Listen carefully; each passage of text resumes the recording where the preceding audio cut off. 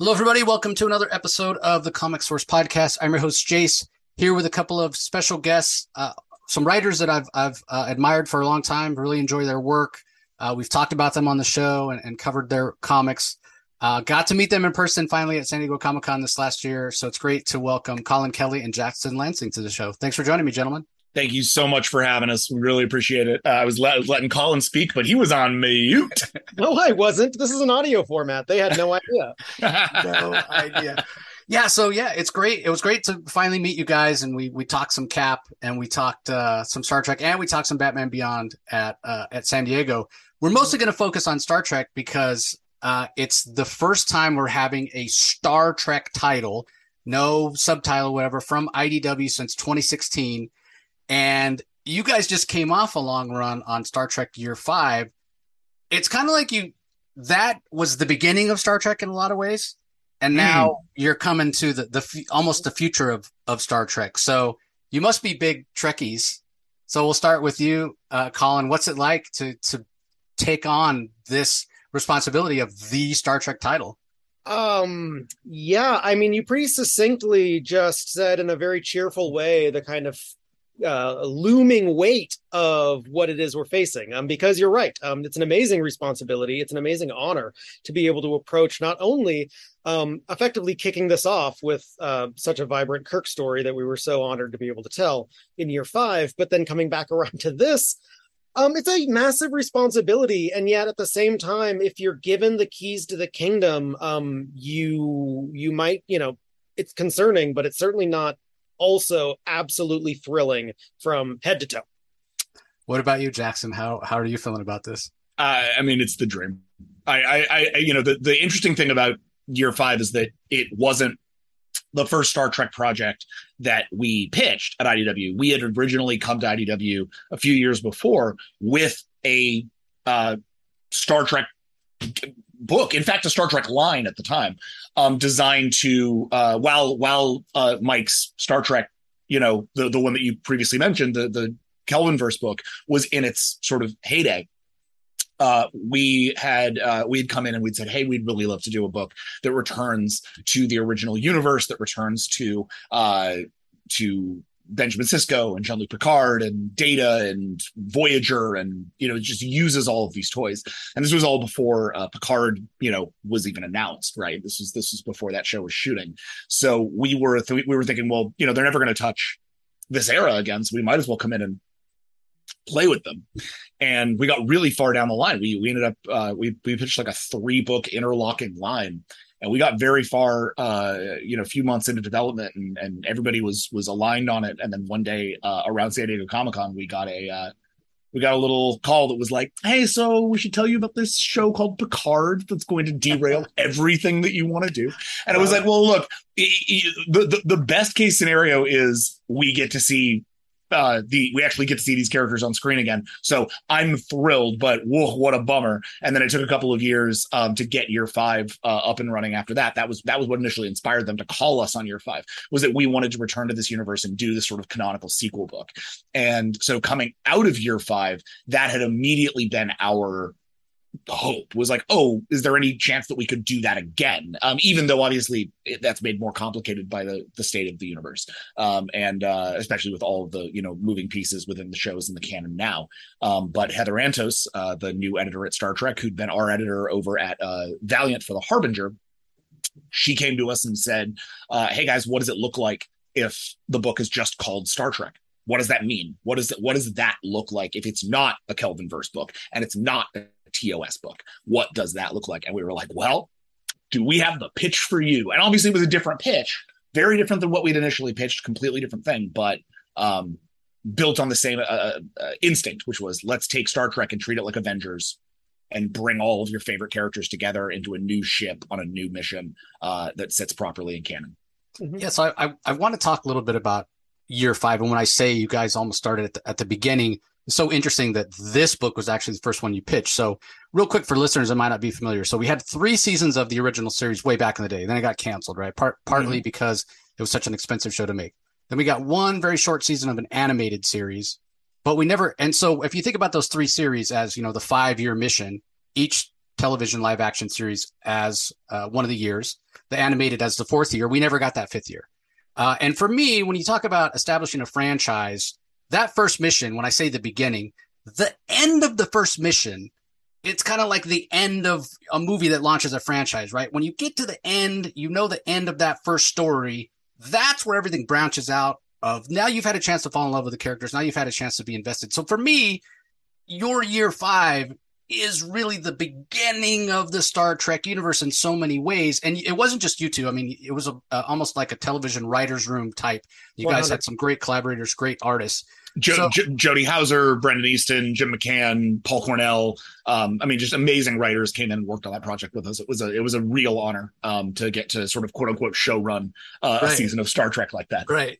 So considering that, with what I've said about it being the beginning, with hindsight, obviously, are you glad it worked out the way it did? Like, this book, this pitch, as you said, is now so different than what you originally had. Going back to the beginning, as it were, did it really kind of help inform and you're set up in a better place to do this book right now? Is that, would you say that's true, Collin? Yeah. I absolutely would.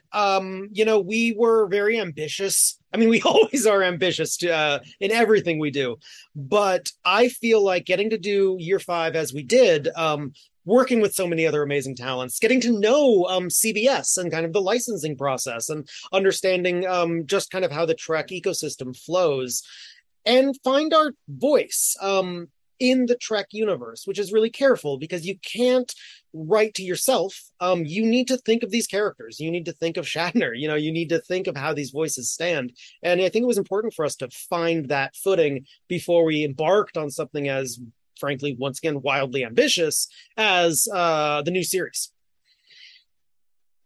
How do you feel about it, Jackson? I think Collin's got it in one. That's I think the whole thing. What it allowed us to do was learn how to do this, so that when it came down the line to the thing that gave us sort of free reign, we knew how to run. It's sort of like if we'd gotten the original book when we did, that was before we had done not just Star Trek year 5, but that was before we had done Batman Beyond Neo years, before we had done King the Conqueror or Captain America, Sentinel of Liberty, all books that I think took our Dark One, our book with Brandon Sanderson, where we learned an enormous amount because you're working with, one of the preeminent fantasy authors of our time, right? Collin and I have become much different writers than we were before we stepped in to Star Trek. If you look at our oeuvre, if you look at like what we were doing before we hit Star Trek year 5, it was a lot of like journeyman projects that like lasted like a couple of issues here and got canceled, or like was small and weird for us, or was only had like a very niche audience, like Gotham City Garage, which like I think is a wonderful book and I'm really, really proud of it, but like no one knew it existed except for the people who really cared, right? These were not like we'd written Zojacon, which again, beautiful book, love it, it's taught in colleges, but like no one read it. We were not flying high and like doing a bunch of crazy stuff and really knowing how we might be able to play with the the characters and stories that exist in popular imagination that actually have to really be honored when you get into them, and you have to figure out how you're gonna how to do that responsibly is its own challenge, and it's its own thing where you have to learn the kind of swings you can take and the kind of swings you can't. And so I'm really very happy that we had that time to get better, frankly, just to get more knowledgeable, to get sharper, to understand ourselves better and to understand our partnership better and understand what we could bring to Star Trek better. Because then by the time that we got there, now that we're here and we're telling a relatively mature story in terms of as Star Trek goes, it's not just a straightforward adventure story. It's one that has a lot of human elements and a lot of elements of grief and a lot of elements of sort of the dangers of what it means to leave behind your family and come back and have things different. I mean, Cisco's in a very interesting space. Existential questions. It is, right. Yes. I think having a book that's dealing with all of those things, I'm really glad that we had the time to learn how you can plug those kinds of ideas into popular story without completely derailing the core of the myth. And so now that we've done that, now that I feel like we've had some really successful runs out there, and obviously our Captain America run as just an ongoing experience of learning what it means to play with such iconic characters, as well as obviously Year 5, which was a huge learning experience for us, and I think is sort of the genesis of a lot of the work that we do now. I think it's absolutely made us sort of more worthy of the franchise and of the captain's chair that we're sort of both shoving each other into. We have very skinny butts. Right in the same captain's chair. So, and I will say, the other reason I'm really glad that we're doing this show now, talk about the show, this book now, is that the original pitch that we had was filled with stuff that I've now seen on Star Trek. There were things that we were pitching that little did we know, but like we were pitching elements of Discovery season 2. We were pitching elements of Picard season 1 and 2. We were pitching elements from Lower Decks. Like we were pitching elements that would find their way into the shows regardless of us. And so this is a great way for us to now be able to look at the live action ongoing Star Trek world, right? That has so many shows in it and has so much ongoing canon, as we're all learning today on Star Trek Day. There's all this new stuff coming, right? We just got to see the Titan and Carol Kane's joining Strange New Worlds. I'm flipping out. But like with all of that being what it is, we now have a much better understanding of what it means to come back and play with these characters and tell a story that isn't going to get told in live action, that isn't going to get told by those places, and to do it in a way that hopefully works alongside that and invites fans in for a different kind of Star Trek experience. So long story short, at the time it really sucked. Yeah, sure. At the time we were super bummed. It was like, we'll never get to write Star Trek. But now history has made fools of us, and we're very happy to be back. Yeah, right. Good things come to those who wait, I suppose. And we really are in this golden era of Star Trek. It's expanded so much, animated shows even on Nickelodeon and all this great live action stuff. And that's what's so interesting. We talk a little bit about kind of the weight of the responsibility.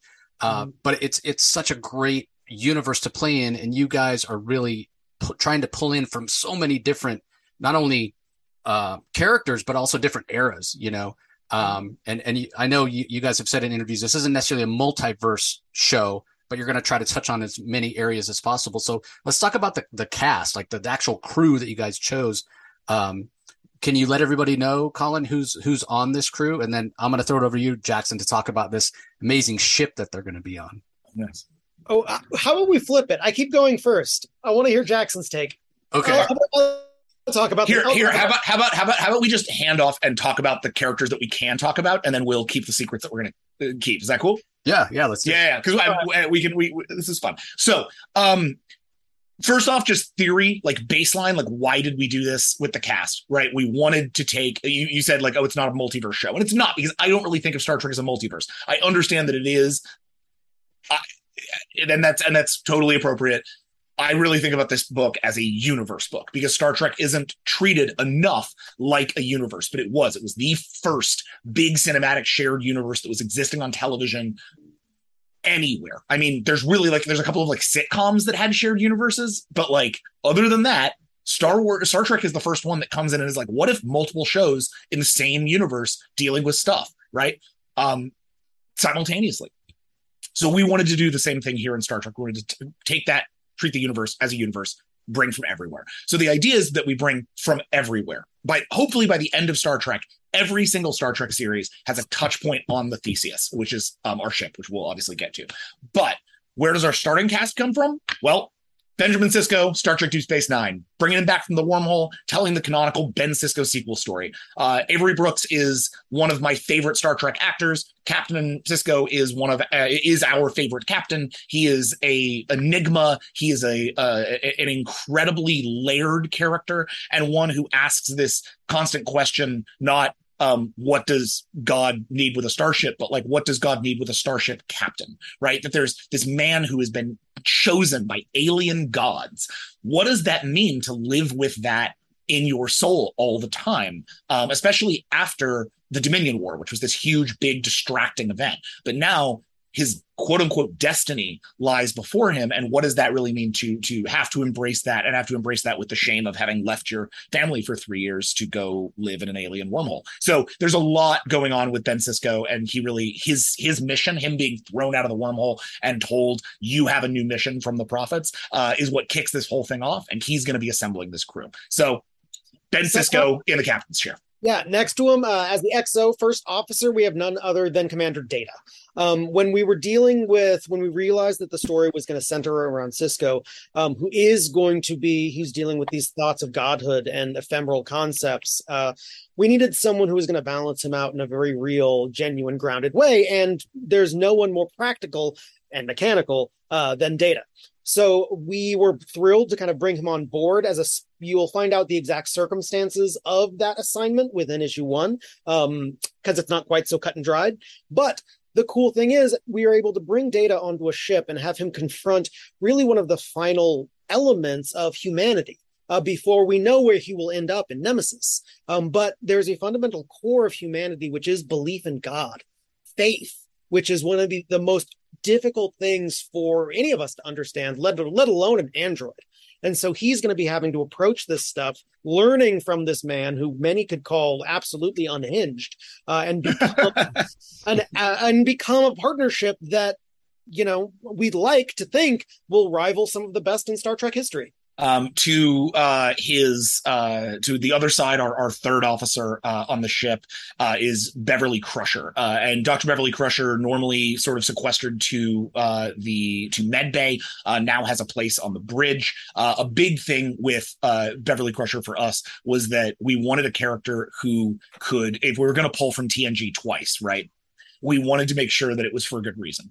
And the reason why we went after Crusher is that she is indispensable once you understand the premise of the book. Once there's that core premise of a starship captain has been tasked by alien gods, been changed in physiological and mental ways, and then thrown out of this space-time wormhole to go save the galaxy. When that becomes something that Starfleet is aware of and has to deal with, they're going to want to put somebody at his side who is monitoring his health, who's monitoring his mental health, and who's trying to understand what has happened to him and what they can do about it.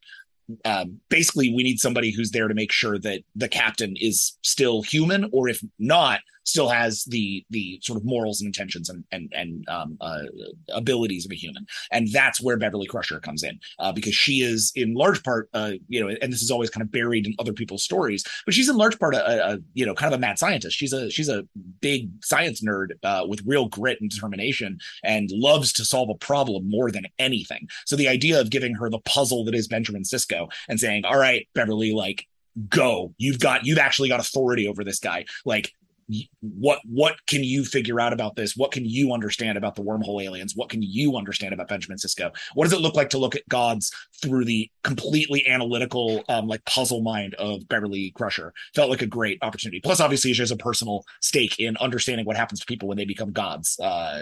Hint, nudge, nudge. Right. Wesley. Right. Yeah. I'm gonna do two. At helm, we have none other than the dashing, the stupendous Tom Paris. When you got to have someone flying the coolest ship in the cosmos, you got to have Tom Paris at the helm. Though also Tom Paris, new dad. Tom Paris, back from hot rodding. Tom Paris, married to a strong-willed half Klingon woman and trapped in that house for the last year or so as they've been living on the starbase. So Tom Paris is very excited to hit the road with this ship, but he also has some growing to do. And, like any father, as you're kind of going into this, you might want to run, but you can only get so far, my friend. Meanwhile, across the bridge over at science, over at communications, we have a new character. She's kind of built on a legacy. Her name is Ahulia Lili, or Lily Sato. She's a scion of the Sato family. She's from Enterprise, for anybody who's unaware. Hoshi Sato, who is the very first communication officer. So Lily is a bit of a legacy. You can think of her around, when you're at Starfleet Academy and kind of everyone knows your grandma was a pretty big deal. It can really kind of affect your upbringing to a certain degree. So she's delightfully complicated. She's Andorian human, and we're really excited to kind of play with her, as are, to a certain degree, our plucky young cadet who's looking at this ship, being like, "This is freaking awesome. This is absolutely great." We also figure she's a really fun way to answer to Lower Decks, the idea of what it means to come out of the Academy and directly be dealing with these like legends of Starfleet, but be, new yourself. So there's some exciting elements with Lily that we're excited to kind of blow out as we get down the way, and ideally a little bit of cross connection between her and characters like Ensign Mariner. I'll say, like, we go way back with Mike McMahon, who created Star Trek Lower Decks, and we've been in contact with Mike about finding those great threads that we can pull between this book and Lower Decks. The final member of our sort of publicly announced cast is a second new character, and one with less of a sort of specific connection to one of the Star Trek shows. This is Talir. Talir is a non-binary Vulcan character who is also relatively young and relatively new out of the Academy. The things that we know about Talir are few and far between at this point, outside of the fact that they present quite a lot like Spock. They have a very similar sort of dynamic on the ship. They are at science like Spock. They are an explainer like Spock. They are more terse than Spock, and maybe different in their sort of social awkwardness and ways of dealing with humans than Spock. And we're going to kind of open that up as we get down the line with that character. But we thought it was a really fun time to bring out a sort of openly queer Vulcan character for the first time, and also tie a little bit of that TOS flavor, because there's not a lot of TOS characters left on the table by this point in the timeline. Most of them are canonically either dead or busy, and so it was very interesting to us to find a way to sort of tie that in directly. There's also some secrets that Talir is going to be holding, and how they hold those, and what those secrets are going to be things that come out over the course of the rest of the book. So look out for that. So you'll notice that means that we've got somebody at captain, first officer, third officer. We've talked about who's at helm. We've talked about who's at communications and science. We've not talked about who is at tactical, and we have not talked about who is in the engine room. And we're not gonna for a little bit. We're hoping that those can remain reveals. Certainly engine room, ideally a reveal for issue 1. So you'll learn that in issue 1. We think it's pretty cool. We're really excited about it. And it's very tied to the ship. And then you'll learn about the tactical officer in issue 2. Yeah, and those are two huge roles for me. And I know everybody has their favorite, but for me, those are kind of two of my, when I think about my favorite Star Treks, it's TNG, and I think about my favorite characters, it's Geordi and Worf. So I can't wait to find out who that is. But we did mention, you guys did mention Theseus, and I know it's in some ways an experimental ship, I've heard you guys say. So do you want to toss that back and forth and give us some thoughts on Theseus? Yeah, we love Diwali. So Theseus is actually has a really cool history, because it's one of the elements we were able to bring forward from our run of year 5. As Kirk crosses back into Federation space during that series, he discovers that there's a new flagship for the Federation, the Theseus. Which is this experimental Constellation class craft that really is pretty damn impressive. Of course, that was 100 years ago. The Theseus has gone through quite the history, which actually you're going to learn a lot of in issue 1, which is going to be really exciting for everyone.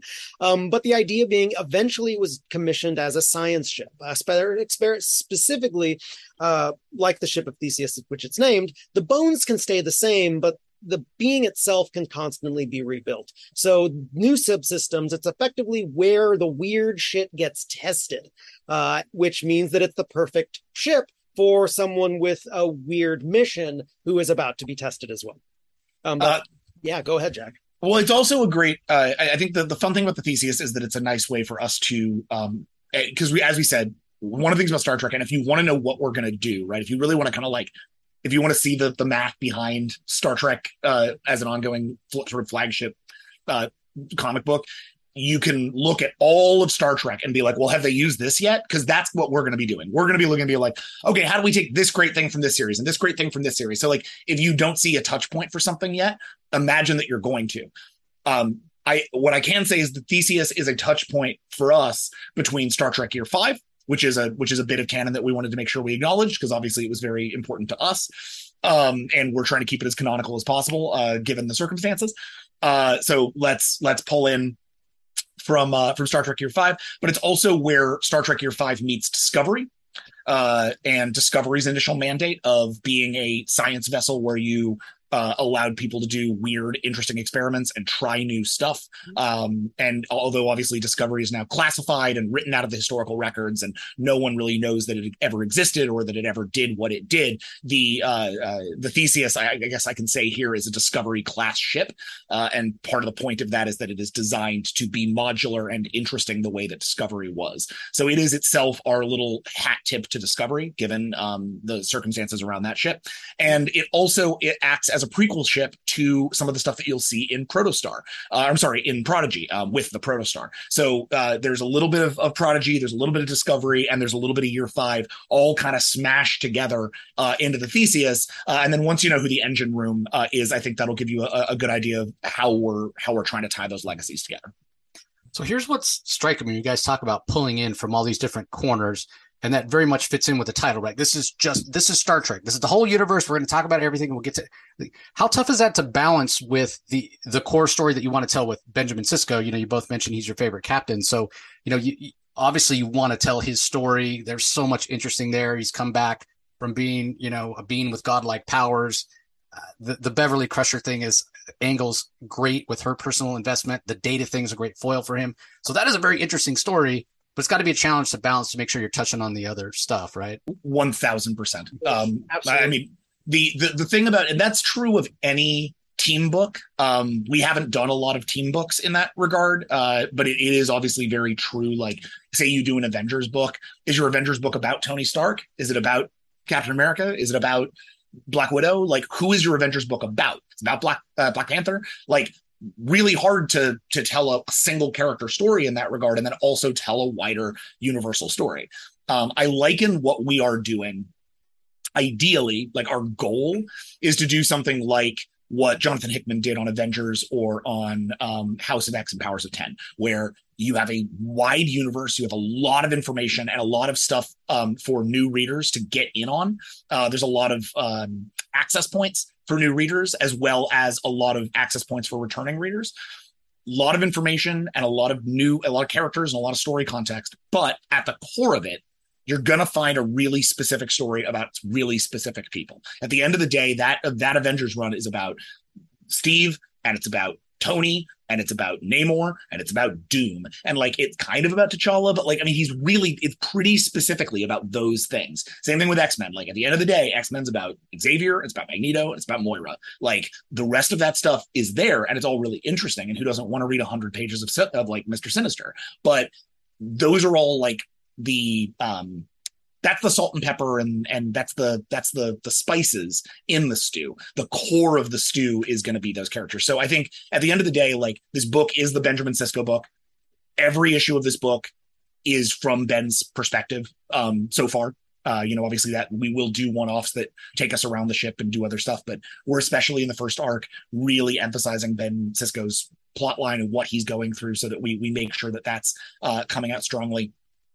And we're really looking at how these other characters interact with him and affect him. And then when we go to those characters to open those stories, it'll be that great way where we can slowly roll those stories out, but keep the focus fundamentally on Sisko, because we don't have 45 minutes of television per issue. We have 22 pages. Right. So we've discovered that sometimes we can't do scenes at a quote unquote Star Trek pace, because, doing Darmok in a comic is you just don't have the space for it. You can't do it. Yeah. It would take you 3 issues to do Darmok, and we are doing a 1 issue per episode run on this. We're not doing the Year 5 thing of like 2 issues per, because we want to make sure that we're moving this book along at a clip.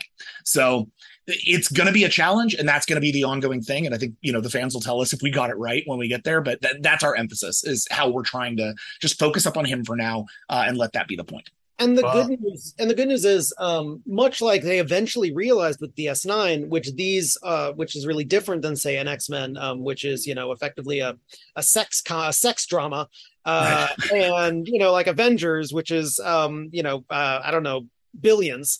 This is to be a family show.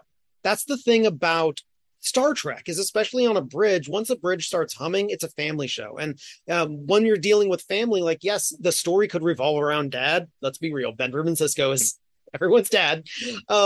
It's still, because the family loves each other and spends time with each other, they're all naturally and organically drawn into the plot. So while, we're not going to be able to do a lot of focusing on other characters for a bit, they're all there.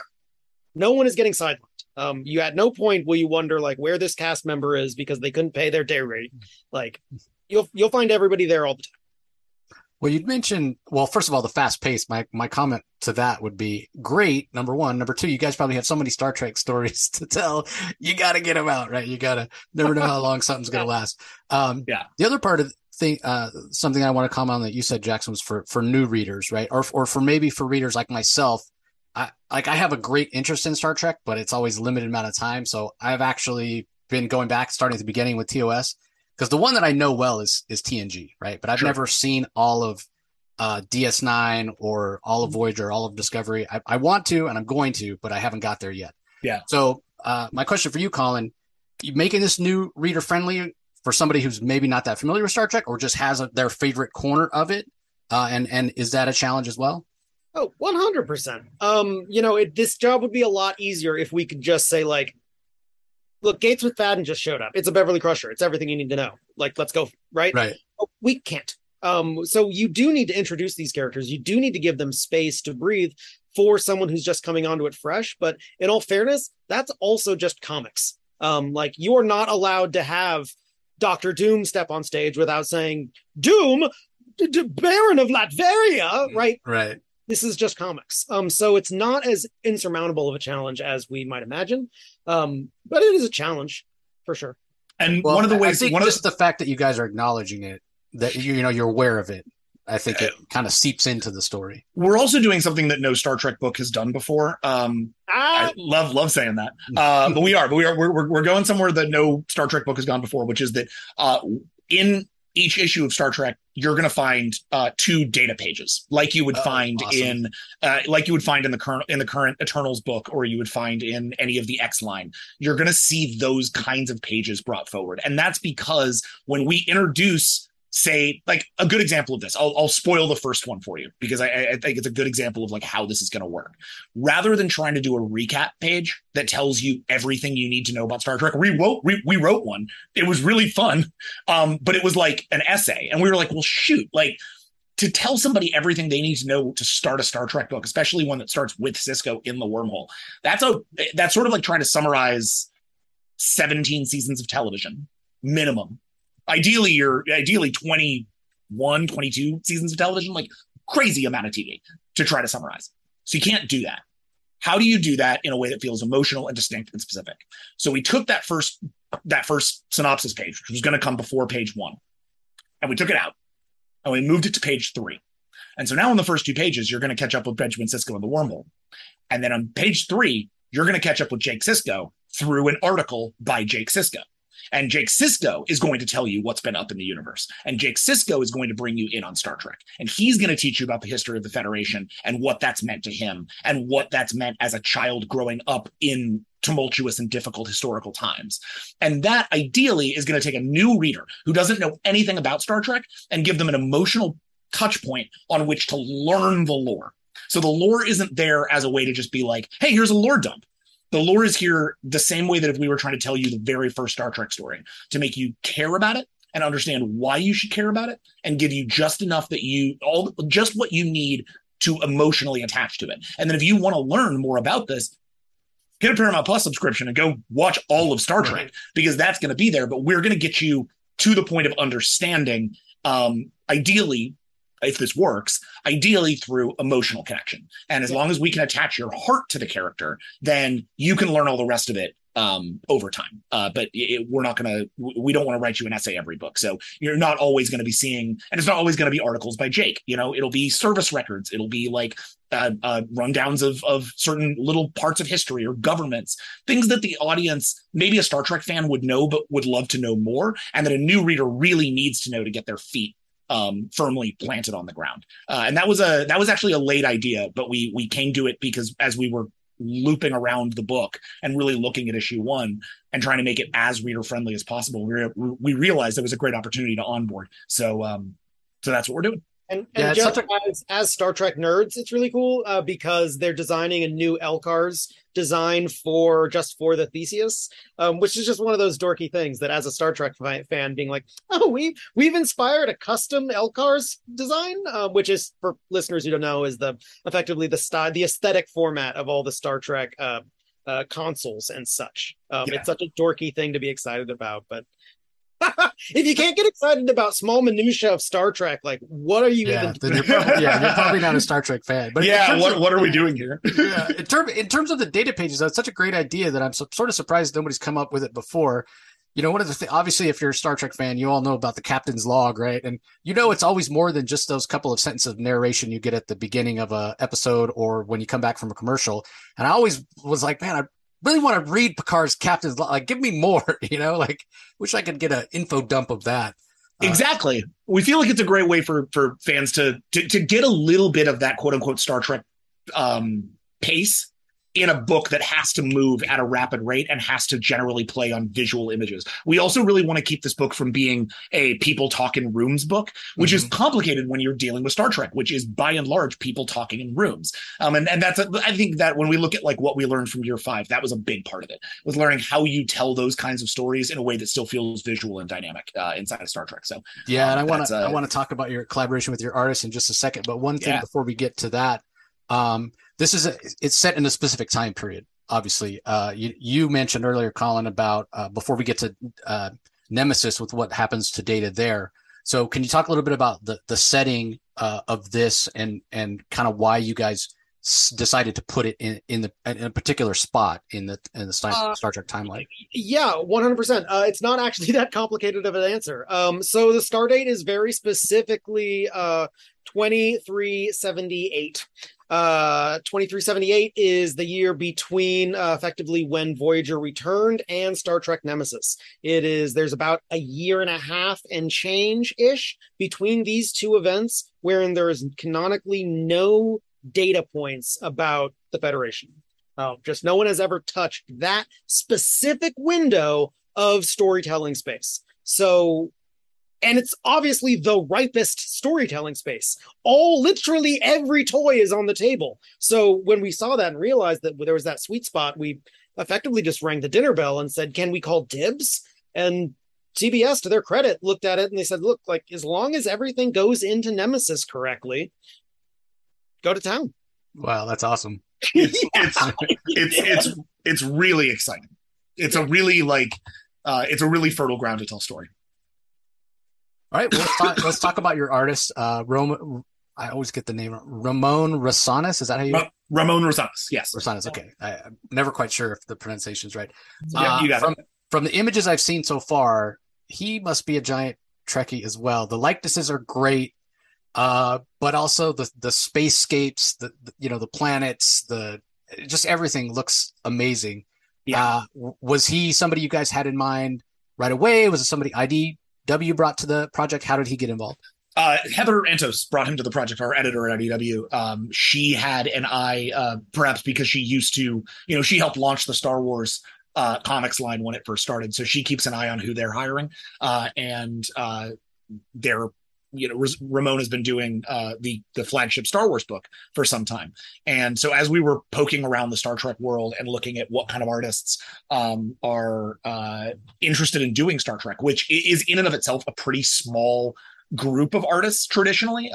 Star Trek isn't known for being a terribly visual book. So sometimes you have a hard time recruiting talent on Star Trek we've experienced. There's a pool of really, really great people and those people are incredible. But if you want to get outside of that pool, which we really wanted to do with this book because we want to start opening this up to new readers, you have to start looking.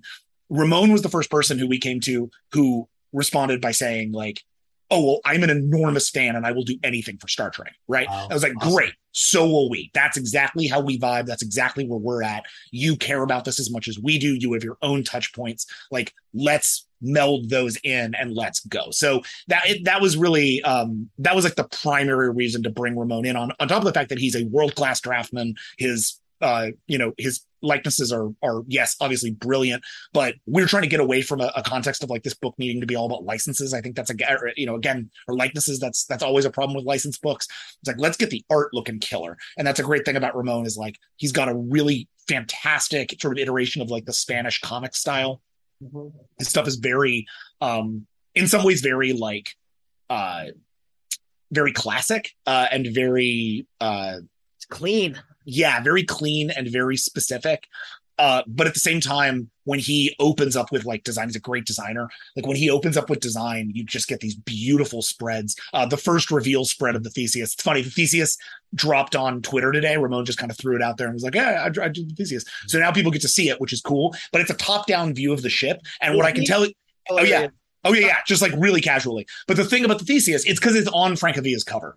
But the thing about it, the thing about the Theseus is like when you look at it from above, it looks very different than when you look at it from below. And the below angle is, I just think it looks gorgeous from below, and you won't get to see that until you're seeing it in the book. So I'm really excited for people to sort of like get the tease of what the Theseus looks like, but you haven't really seen the ship yet. You've seen sort of like the initial design work.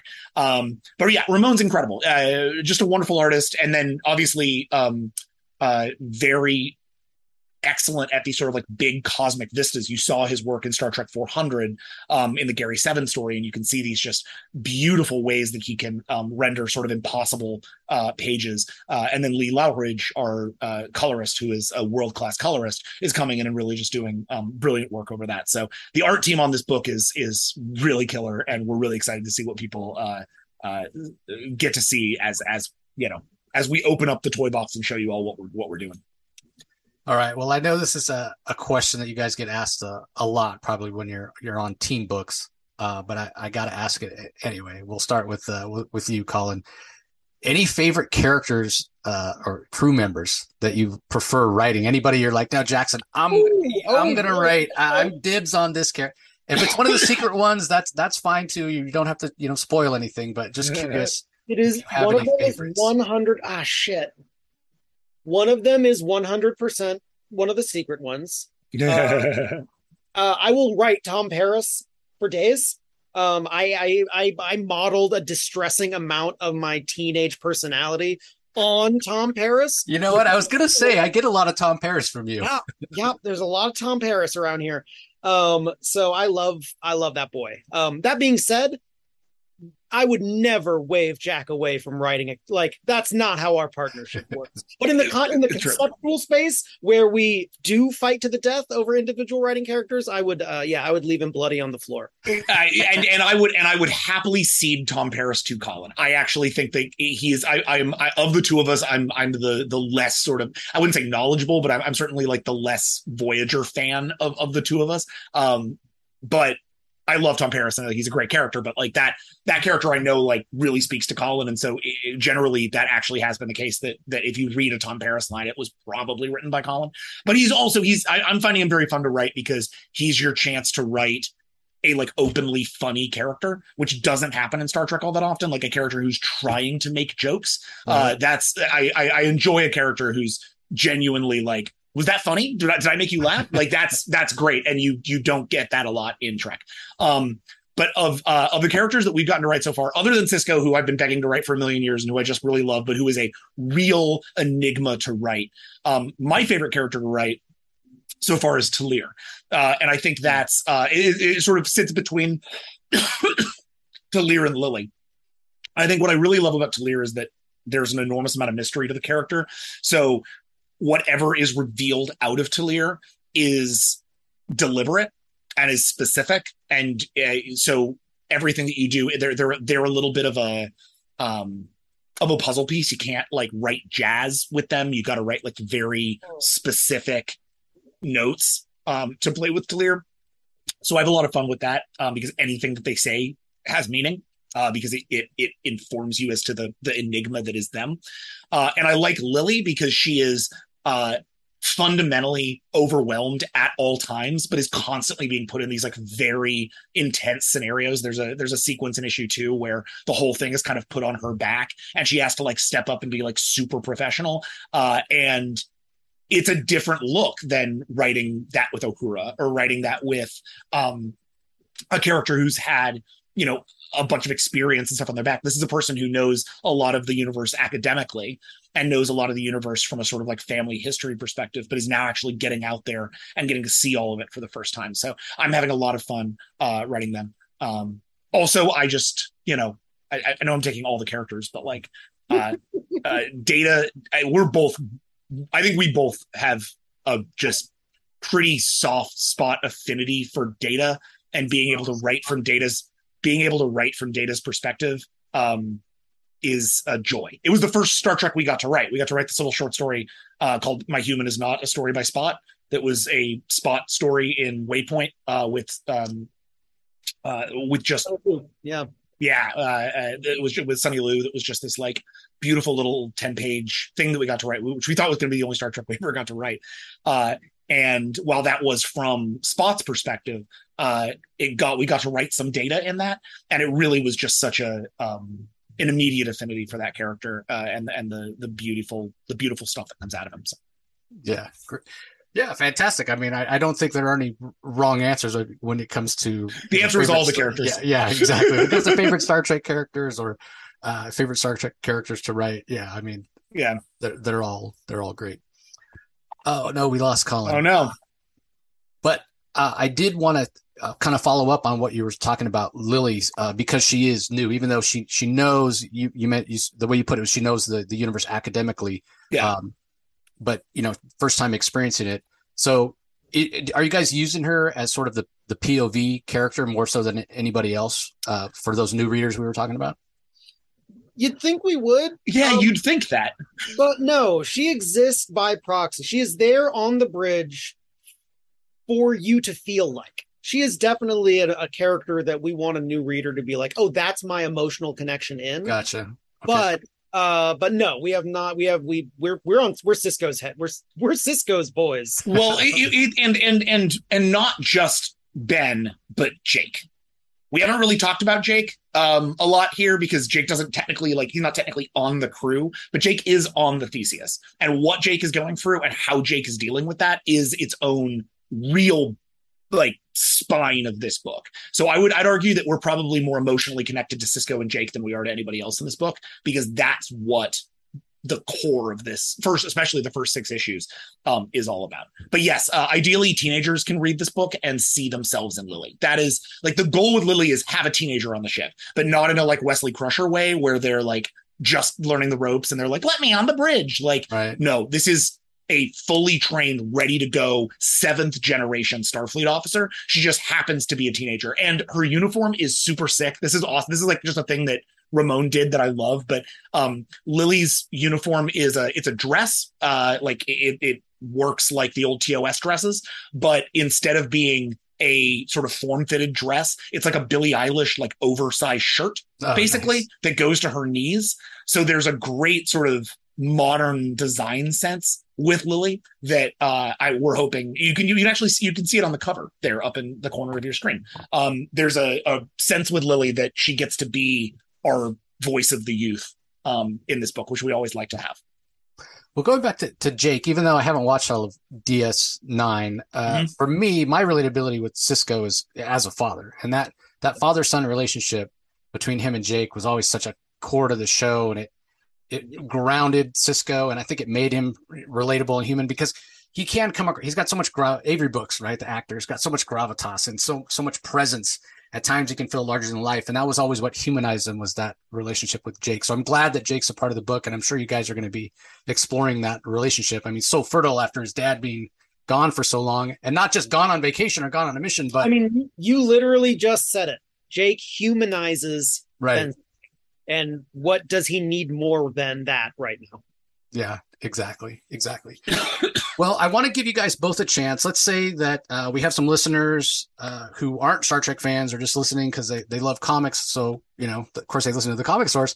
Why should they be picking up this Star Trek book? We'll start with you, Jackson. What do you think? How do you sell it to somebody who's maybe not familiar or is only a casual Star Trek fan? Yeah. So my core pitch is this is the story of of like the coolest astronauts you've ever met solving the murder of God. If that sounds cool to you, get on board. Star Trek, you will catch up with Star Trek. We'll teach you anything you need to know about Star Trek. We'll teach you what a Klingon is. We'll teach you how the wormhole works. We'll teach you what a warp core is. All of that stuff, you will learn the same way that you are going to learn,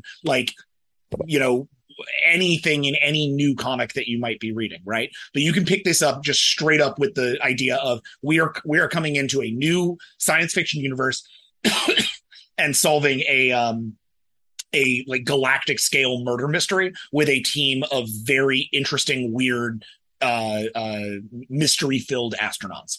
That's what Star Trek is. And especially in this particular series, that's what Star Trek is. So that's my first sort of step. And then my other thing is, and this I can only tease, but this is just the beginning. You said something earlier here where you were like, oh, who knows how long this is going to last? And that's true of any comic. Who knows how long it's going to last? This one's going to last a while. This is not a fly-by-night experiment. This is a line that is being committed to by the people at Star Trek, by the people at IDW, by us, and by the other creators involved. We are putting something together that has not been done with Star Trek before, and we think is well overdue. So suffice to say, we are trying to start a new era of Star Trek comics here. So if you've never read a Star Trek comic before, you're exactly who we want in on this book. And if if like me, you've read every Star Trek comic that's ever been written, this book is going to be the summation and culmination of a lot of that stuff. And we're going to be trying to push that forward. So hopefully this is a book for anybody, Star Trek fan or not. So payoff for longtime fans, perfect time for new fans. This is where you want to be. Hey, I was there when it came out. I bought it in October 2022. As hubristic as that sounds, yes, that is our goal. And I think the other thing is just pretty much with anytime you try and get someone into Star Trek, you always have to preface it with, you got to get through the first season. Right. Pretty much universally. Look, this is great. You do have to slog through the first season. For this, you know what? We're stripping all of that out. We're taking the coolest characters from all of these things, putting in one spot, and starting immediately at high speed. So if there's someone who has felt overwhelmed by the 21 seasons of television they have to handpick their way through, we're bringing you the best there is. Come have this as a taste. If you like these flavors, then I guarantee you there's going to be so much more Star Trek for you, based on whatever corner of this you grab onto. But consider this the most delicious meal you can possibly have. That's a really good point that you guys are getting to play with the favorite toys. We all mentioned everybody has their favorites, but you got Tom Paris from Voyager, you got Data and Beverly Crusher from TNG, you got Cisco from DS9. It's like everybody's favorites in one show, in one book here. So yeah, definitely time to jump on. Well, I'm super excited. Again, everybody, now is the time to tell your retailer that you want this book. As I mentioned, it's coming out in October 26th. Of 2022. This year is the release date. So now's the time to tell them there's plenty of covers. Go pick your favorite one, your favorite two, your favorite three, whatever. Yeah, the covers are insane. Sorry, can we talk about that for a second? Because Star Trek's never had a cover lineup like this. We've got Declan Shalvey, we've got Frank Avila, we've got David Aja, we've got Rachel Stott. And that's issue 1 alone. Every single issue of Star Trek is going to have 4 covers, and it's not just going to be the same 4 artists every time. We're reaching out and getting Star Trek art by people who've never drawn Star Trek before. The amount of incredible art that is going to be coming out just in the covers alone for this book is staggering. And for a Star Trek book, especially, it's you've just never seen it like this before. Yeah, that's once again, awesome. you can hear the fan in our voice just creeping out. It's not even about being the creative force behind this. It's about just being fans and getting to see all this amazing Star Trek art. 1000%. Yeah, exactly. So again, everybody, now's the time to pre-order. Let your retailers know. It's been fantastic talking to you guys. Obviously, we focused on Star Trek, but any longtime listeners of the podcast know you guys have plenty of awesome books out there. You mentioned a couple of them. So I do want to congratulate you on a fantastic first arc, 6 issues of the Batman Beyond Neo year. It's so on the last page, it did say more of Batman Beyond coming in 2023. I sure hope it's you guys. Has anything been decided? Can you say? We've already confirmed that it's us. That's all we can say. Okay. but suffice to say, we are back in Neo Gotham. We're very excited. What that means, we'll be showing you all soon. It's going to be very different. Like we didn't play the hits with Neo Year, and we're not going to play the hits now. We're going to keep pushing Terry forward and do something cool and new. We're really excited about it. Well, before we started recording, I mentioned I had never been a Batman Beyond guy, and that's kind of what I like with this brand new supporting cast. It feels different. It feels like Terry's maturing. He's growing. Doesn't have the crutch of Bruce there to help him. I don't know. You guys knocked it out of the park. So congrats on that. Thank you very much. And yeah, we'll come back and chat about that. Yeah, I'd love to have you back on, and we'll also have to talk about your other ongoing, which is Captain America. As I mentioned, we talked at San Diego quite a bit about Cap, the Sentinel of Liberty book, where so much Secret Empire influence. And the other thing, and you mentioned this to me at the con, Jackson, was how much you guys are focusing on Steve. Steve is Captain America, but he's Captain America even when he doesn't have the costume on, right? And at his core, he is, the symbol of and I mentioned this on the review this last week. He is the symbol for the ideals of America, not America the country, not America the political entity. What makes this country great, the ideas of freedom and liberty and equality, that is who Steve is. And I mean, you guys are just doing such a fantastic job. So you have to be as passionate about writing Cap as you are about Star Trek, right, Collin? Yes. Cap is my first love as a comic book character. I think he's more important now than he's ever been before. I think getting to do that book is literally a pinch me kind of dream. And talk about weight and responsibility. That's a damn heavy one. And long-time plans for that? I mean, you guys aren't going anywhere anytime soon, right? I hope. Nope. We've announced the very first crossover between our book and Tochi Onibouchi's Captain America: Symbol of Truth, which is the Sam Wilson-focused Captain America book.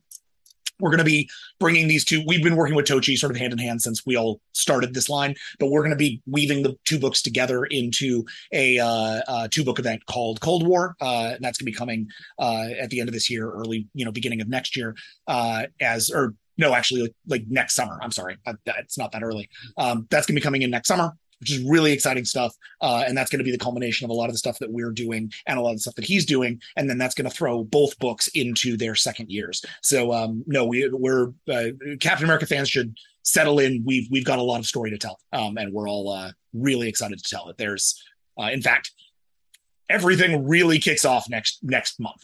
Like issue 5 of Sentinel of Liberty is the pivot point. So we're really excited to see how fans react. Well, that might be the best time to have you guys back on right after that issue drops.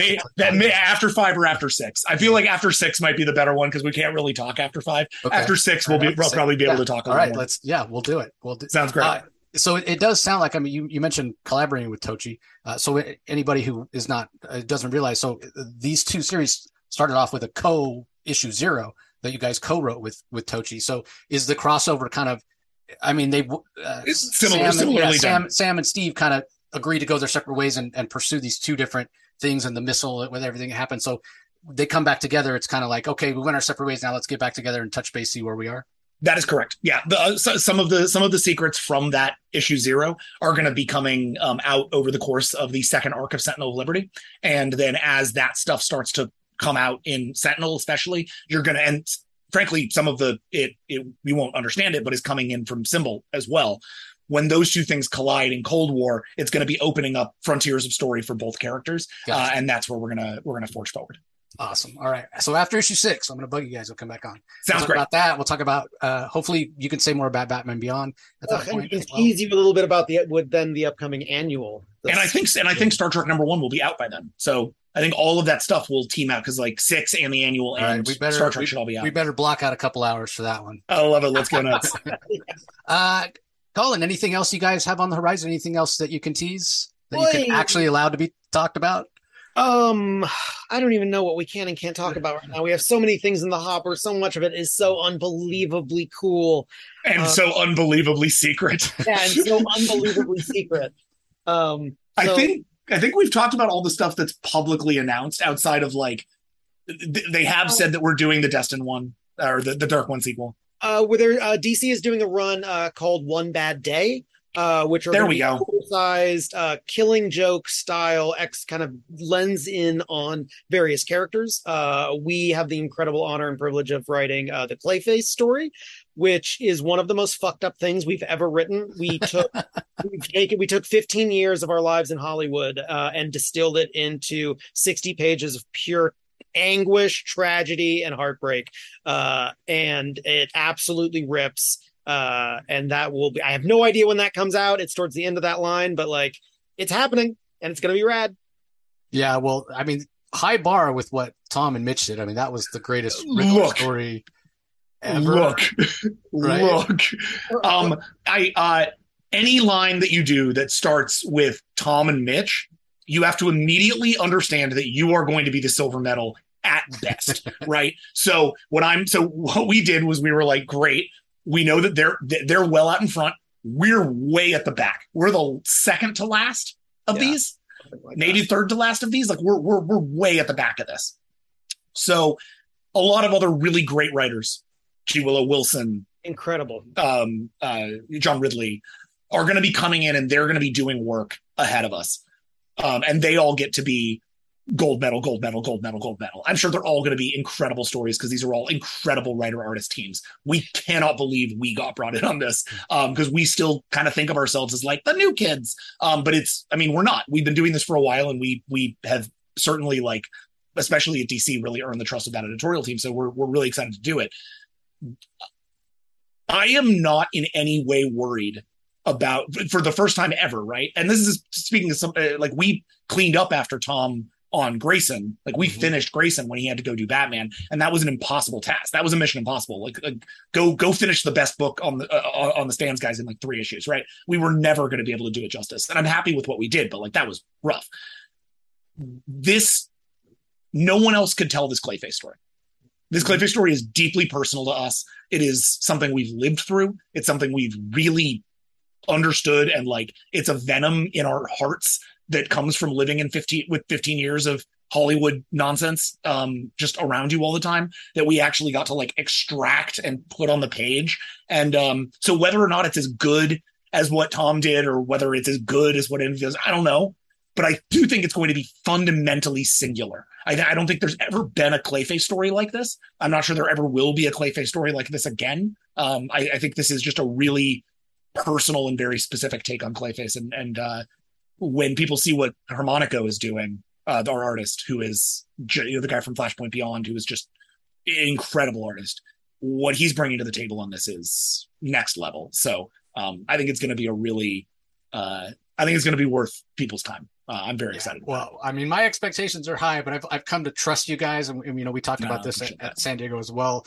Yeah, I mean, so many times I see your guys' name. You did, like you said, Jackson, come to finish a book, And so the level of success you guys finally have, that you're on these ongoings, and it's not, hey, I'm on this book for 3 months and it ends, and then I'm doing this one shot, and then I'm doing this anthology.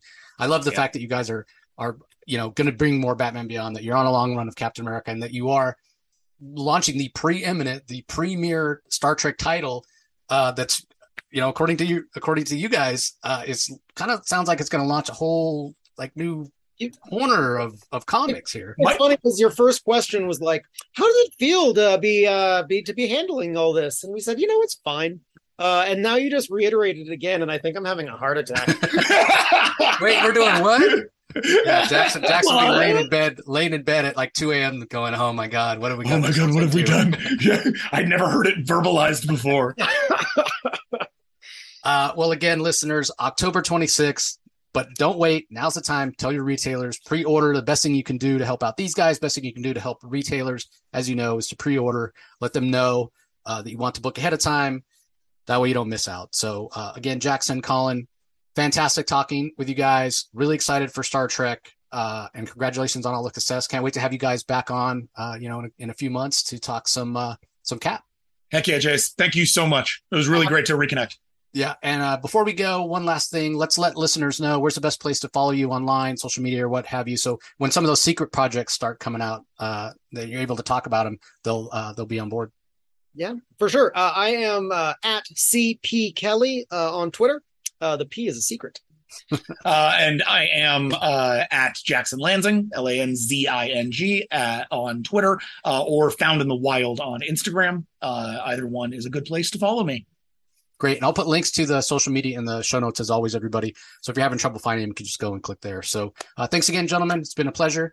To all you listeners, I want to thank you for taking the time and for joining us as always, and we'll talk to you next time. You can find the Comic Source podcast on Spotify, Apple Podcasts, Stitcher, Google Play, or whichever podcasting app you prefer. Please tell all your friends about us, subscribe, and rate us. The ratings really help with our visibility and our ability to reach new listeners, especially 5-star reviews on Apple.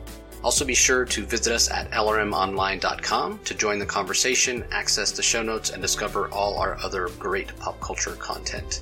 If you want to email us, the email address is thecomicsourceblog@gmail.com, or you can follow us on Twitter, twitter.com/thecomicsource. Do a search for The Comic Source on Facebook and Instagram to follow us on those social platforms. All 3 spots are great places to find out when we release new episodes, as well as follow all our convention coverage. So once again, we want to thank everyone for listening, and we'll talk to you next time.